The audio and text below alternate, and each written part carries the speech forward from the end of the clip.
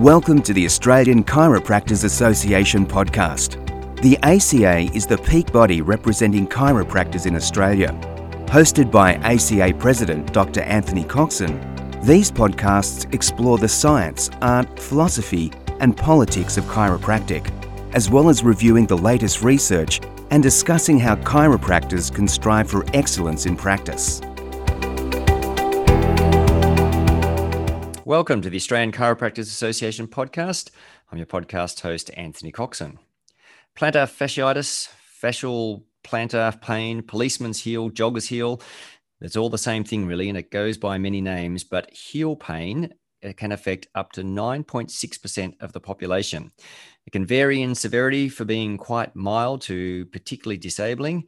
And famously, 400-meter hurdling world champion Jana Pittman was plagued by this injury through much of her career. But of course, it can happen to people of all ages and all levels of fitness. In this podcast, we will discuss plantar fasciitis and, importantly, what can be done to manage it. My guest today is a frequent visitor to the ACA podcast. Luke Nelson is a chiropractor graduating from RMIT in 2003. Following 16 years in private practice, he recently founded Health and High Performance in Mont Albert North, Melbourne. In 2016, Luke was awarded the ACA's Sports Chiropractor of the Year. And in 2019, Luke was awarded a fellowship as a sports and exercise chiropractor by the Australasian Institute of Chiropractic Education. Now, Luke serves a number of very important roles, including being chair of the ACA Sports and Exercise Clinical Practice Group. I know it's a real mouthful, but we will get through some of these today. And he's also vice president of Sports Medicine Australia, the Victorian Committee. Now, Luke's been pivotal with the development of the sports and exercise CPG as a part of ACE.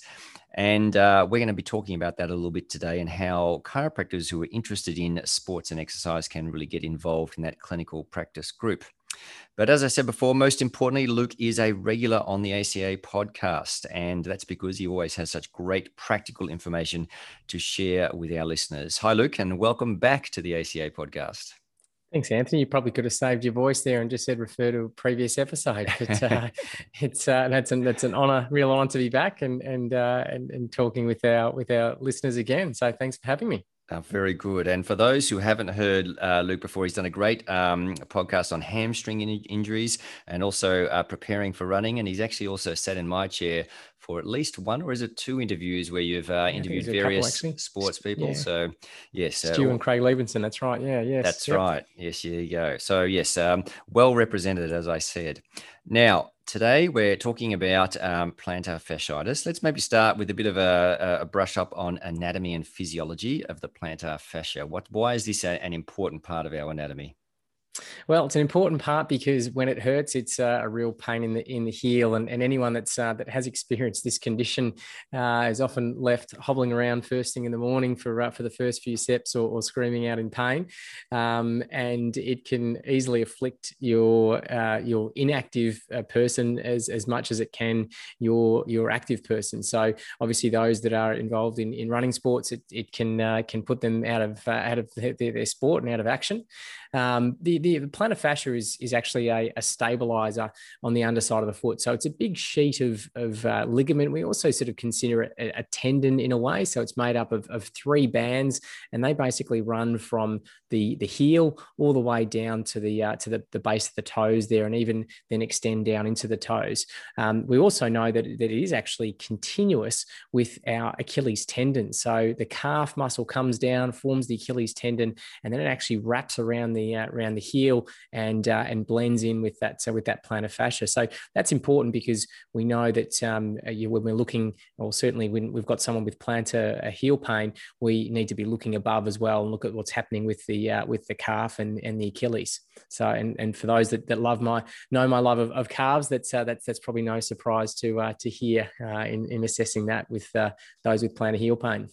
So I guess most people don't think of the plantar fascia as having, I guess, properties representative of a tendon. Is it that connection to the Achilles that gives it that name?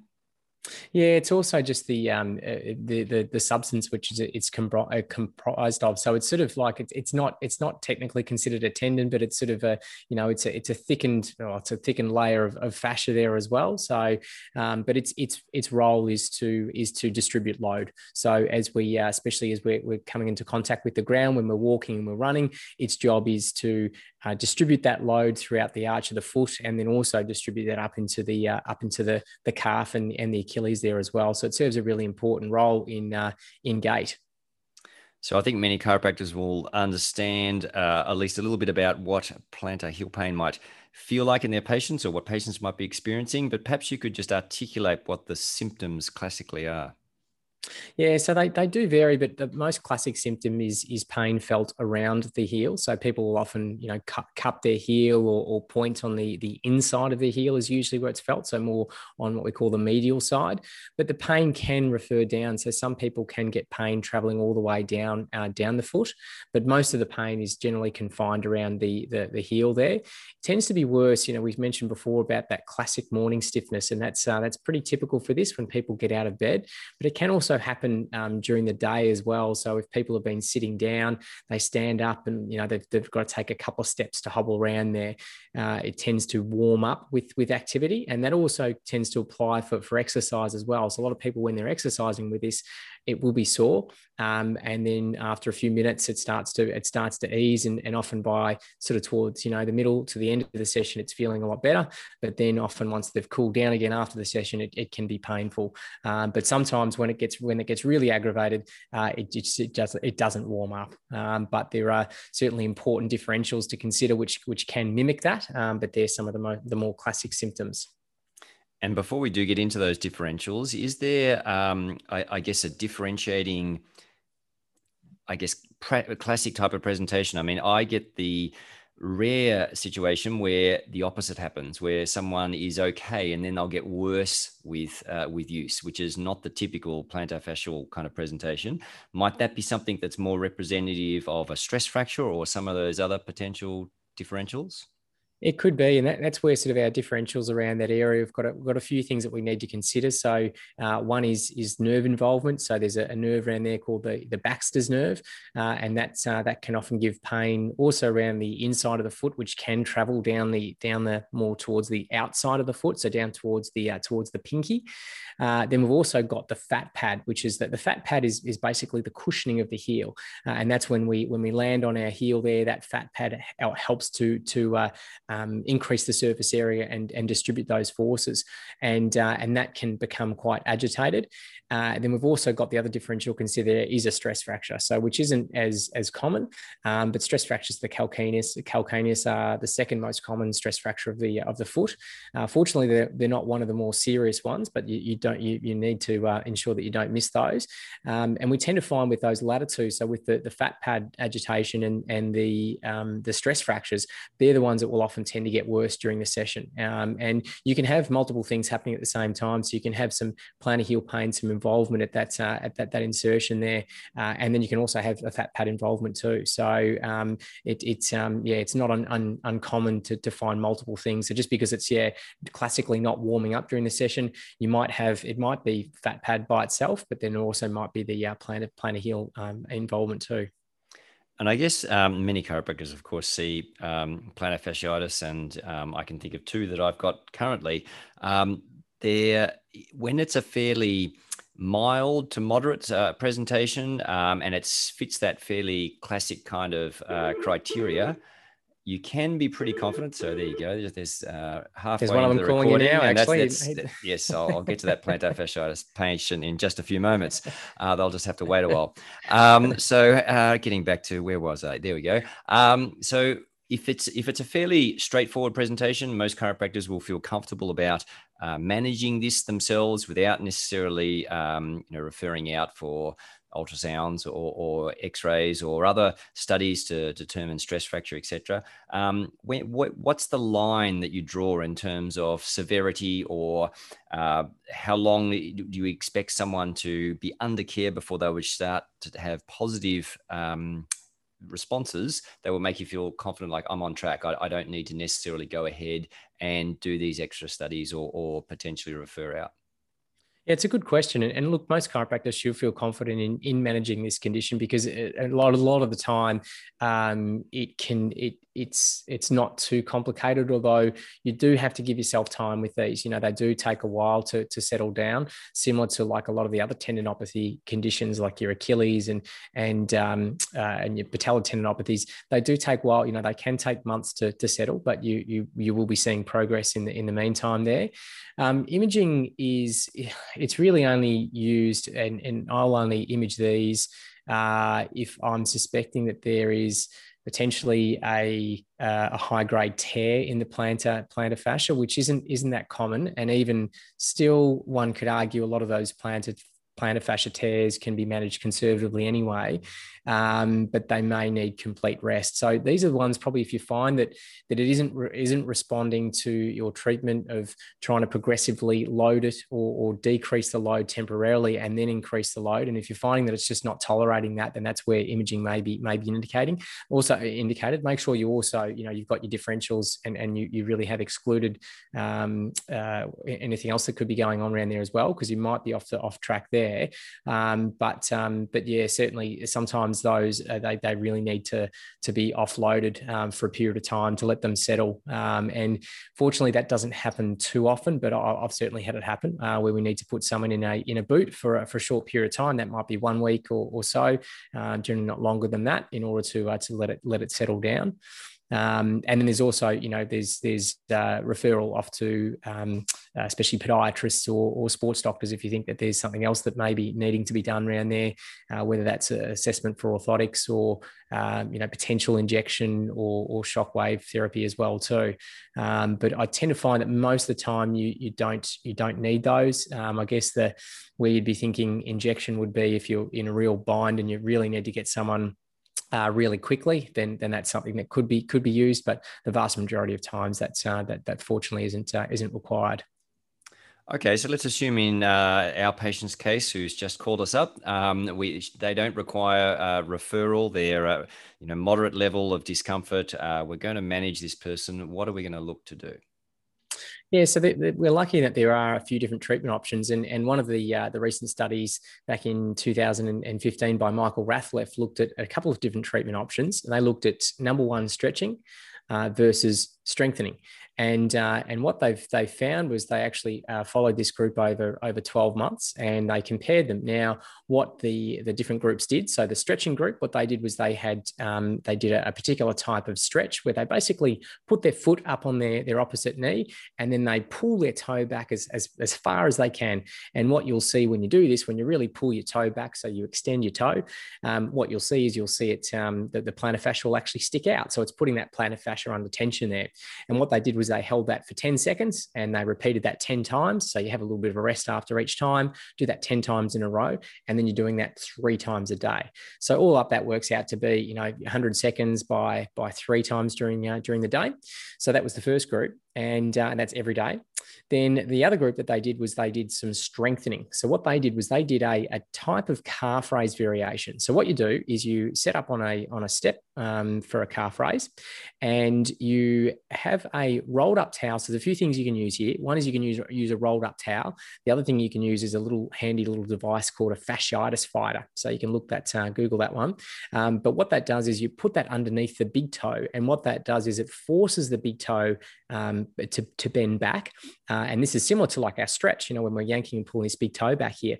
And what that does is it actually activates what's called the windlass mechanism. And this is part of the action of the plantar fascia is it helps to make that by the contraction, bring the big toe up. It actually puts the plantar fascia under tension and it creates a nice rigid lever of the foot for us to push off on. So what we're doing is when we're doing this modified calf raise is we put something underneath the big toe there and then we're raising up on as high as we can and back down to return there.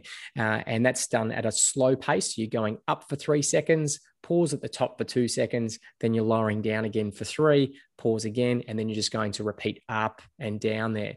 Now, what they did was they actually did in Rathleff's study, they did a heavy set. So what they do is they start off with 3 by 12 reps. And so what that meant is they'd get to 12 reps. And if they felt like they could still do more with their body weight, well, then they were told to put a backpack on, put backpack and put some books in there, or hold on to some weights or a bucket or something that just weighed something, just to make it challenging. So what they did was they did that for 2 weeks, and then they went down to 4 by 10 reps for 4 weeks, and then they went down to 5 by 8, and they only did that 3 times a week.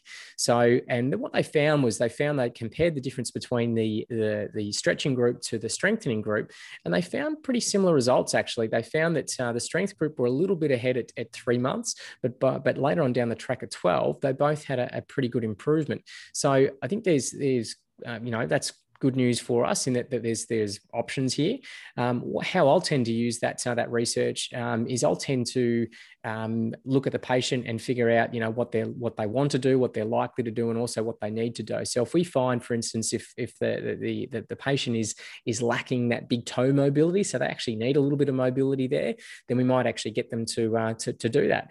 If it's to do the stretching, if it's someone that's not particularly they're not active, they're not doing anything, which I hope everyone is. But if they're not exercising, they don't really want to do anything. Well, look, you know what? Doing the stretch is probably easy for them. The downside, it's a bit of time. It takes 300, whatever that is, 300 seconds a day, and that's every day to be doing that stretch. So there's a bit of time commitment there with that.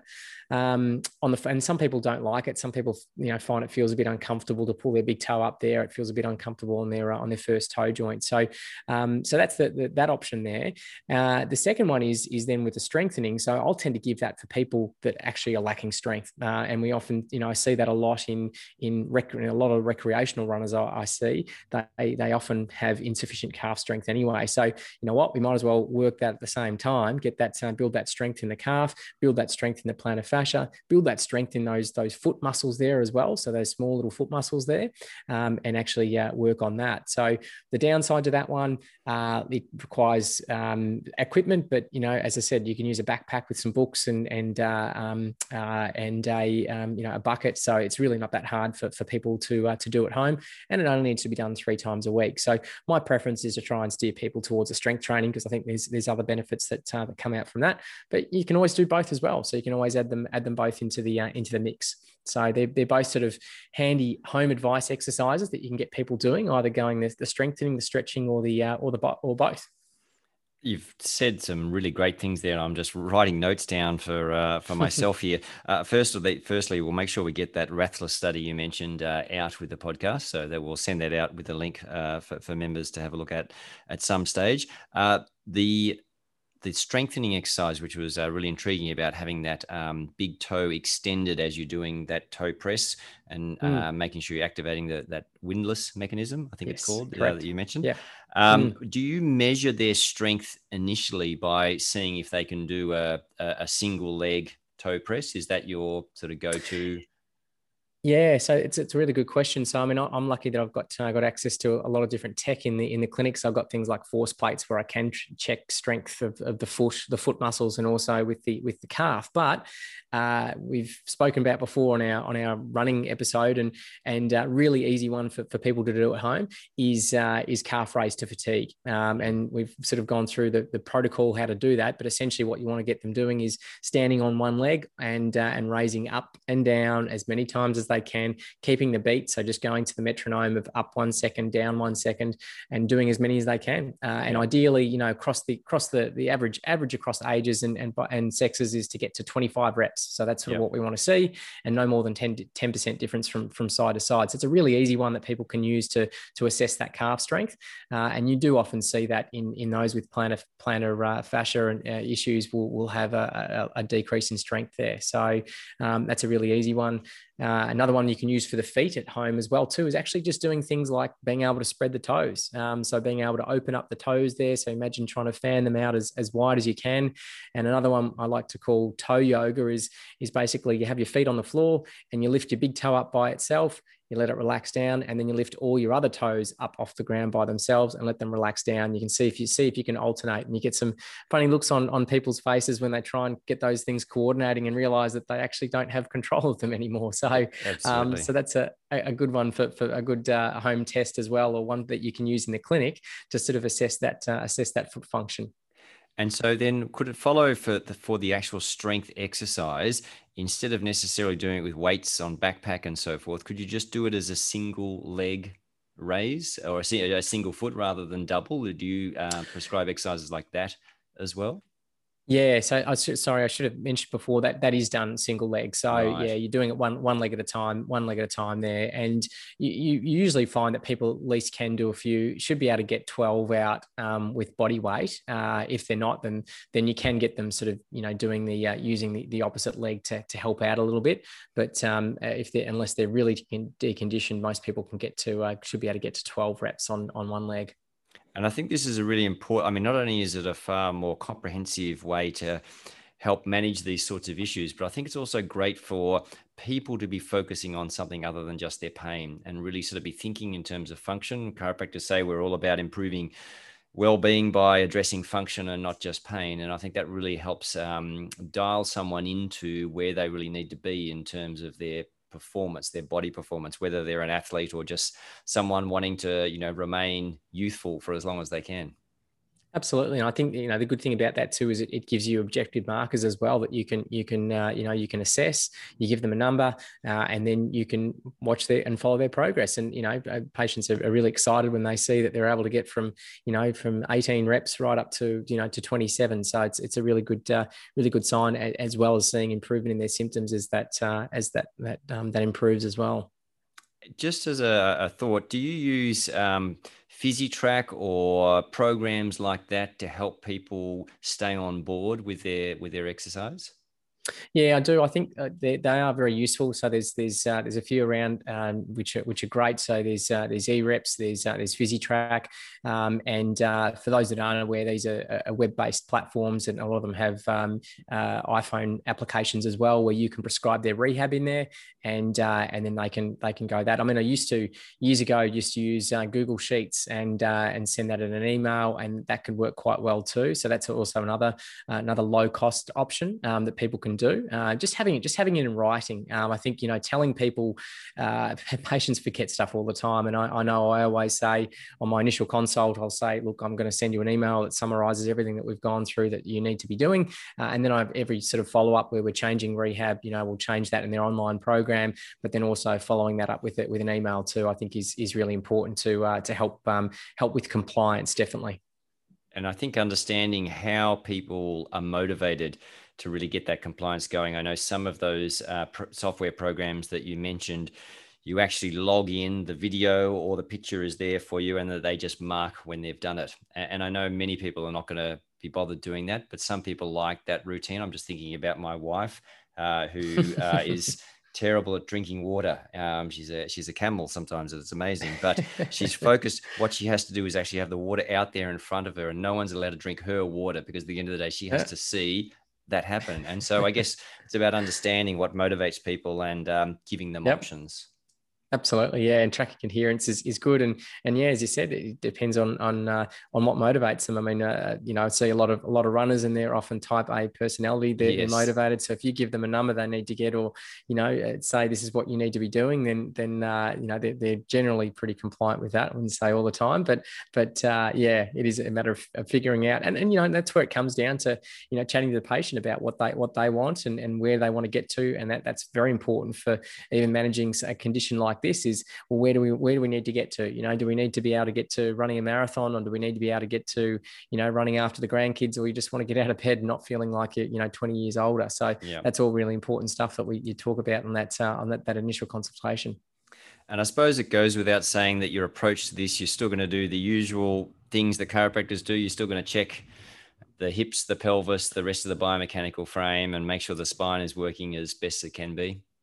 Absolutely. I think that's, one of the advantages of us chiropractors is that the recognition and the understanding of that kinetic chain. So it's really important, looking at the opposite side and making sure that things are functioning there as well. So still use my motion palpation and adjusting, mobilization, hands-on treatment. I still will use as part of this. I think that can be very useful for, especially for those that have got, quite tight in through the calves and stiff in through the ankles there. And, they can often get some good pain relief with that soft tissue release or mobilization or adjustments around the feet and the ankle there as well. So no, I think that providing a hands-on or combining a hands-on approach with an active care approach is is my preferred method, and that's what I use for this and many other conditions as well.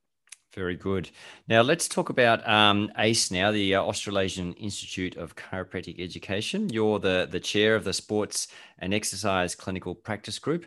How's it all going with that up to this point in time? Yeah, great. It's going really well. We things are continuing momentum building through there. There's a continued interest. People asking lots of questions. People jumping on board. People after looking down the titling process. So there's a lot of activity going on at the moment up front and also behind the scenes as well. So a lot of additional work for us. And I certainly thank Lorenzo and Lorenzo Campagna and Luke Curry for doing a lot of the work there on the sports and exercise side of things. But no, look, it's a really exciting venture that ACA have invested into now over the last 12 months, and with more groups being involved down the track, it really is the future of our profession. So we're obviously putting time and work into that to get that to continue to develop things there. So the sports and exercise group is obviously a very large group. There was quite a lot of people interested in this right from the get-go. Tell us a little bit about the different member categories. And I know this is the same across all the groups, whether it's the sports, whether it's pediatrics, neurorehabilitation, wellness and lifestyle, etc. But how does the categories work?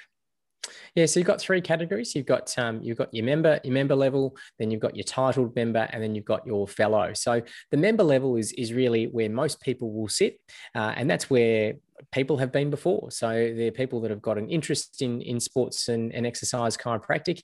They may or may not want to go on to titling down the track, but they just want to be part of the community and they want to learn things. But then there's the option for those that are in that member category to then pursue further learning, and we provide that environment for them and also that structure that they can then go on to become a titled member.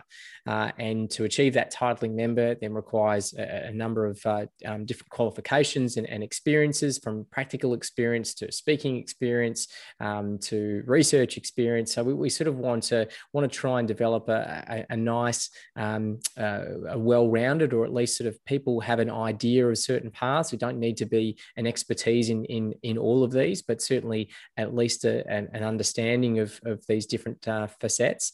And then from there, people then may go on to progress to be a fellow down the track. But we've got to say that most of the interest at the moment has been from the titled member. Obviously, the advantage to that is it allows you to use the title of sports and exercise chiropractor. So that's something that has not been available in our country to use before, but thankfully it is now under ACE. So yeah, there's been a lot of interest and a lot of questions asked about that too. Yeah, look, it really is, I think, a sign of a maturing of a profession when we move into these areas of specialty and give recognition to people who really have spent time, money, and effort in really honing their skills in particular areas. So I think it can only do great things for the profession going forward. So for people who want to find out more, whether it's to join the Sports and Exercise Clinical Practice Group or another, where's the best place to go? Yeah, jump on the ACE website, so aice.org.au.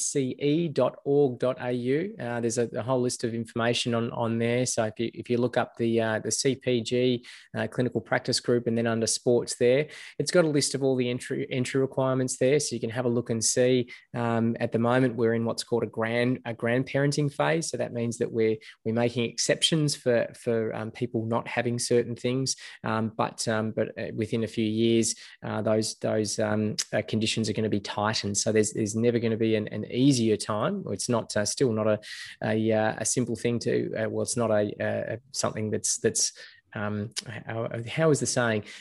Something that is worked hard for is I guess respected, but we want to make it challenging enough for people to that it means something, but obviously not too challenging that people feel that they can't achieve it. So jump on the website, have a look through all the different criteria there, see what you want to do. If you just want to be a member, we would be more than happy to have you as part of the community, and then just if it's a matter of then applying and clicking on the application process.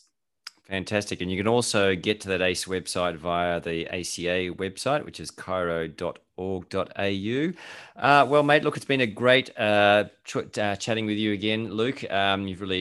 You make all the podcasts I do with you, I always have a few little gems in there that I just know that I can put straight into practice next week. And for that patient that was trying to ring before. So we'll get to them as well. That's right. All right, Luke, thank you so much for your time and well done with all you do for the profession, mate. Thanks very much, Anthony. Thanks for having me again. Well, that's it for me. I hope you've enjoyed listening. I hope this podcast has been helpful in your quest for excellence. And I look forward to chatting with you again on our next ACA podcast.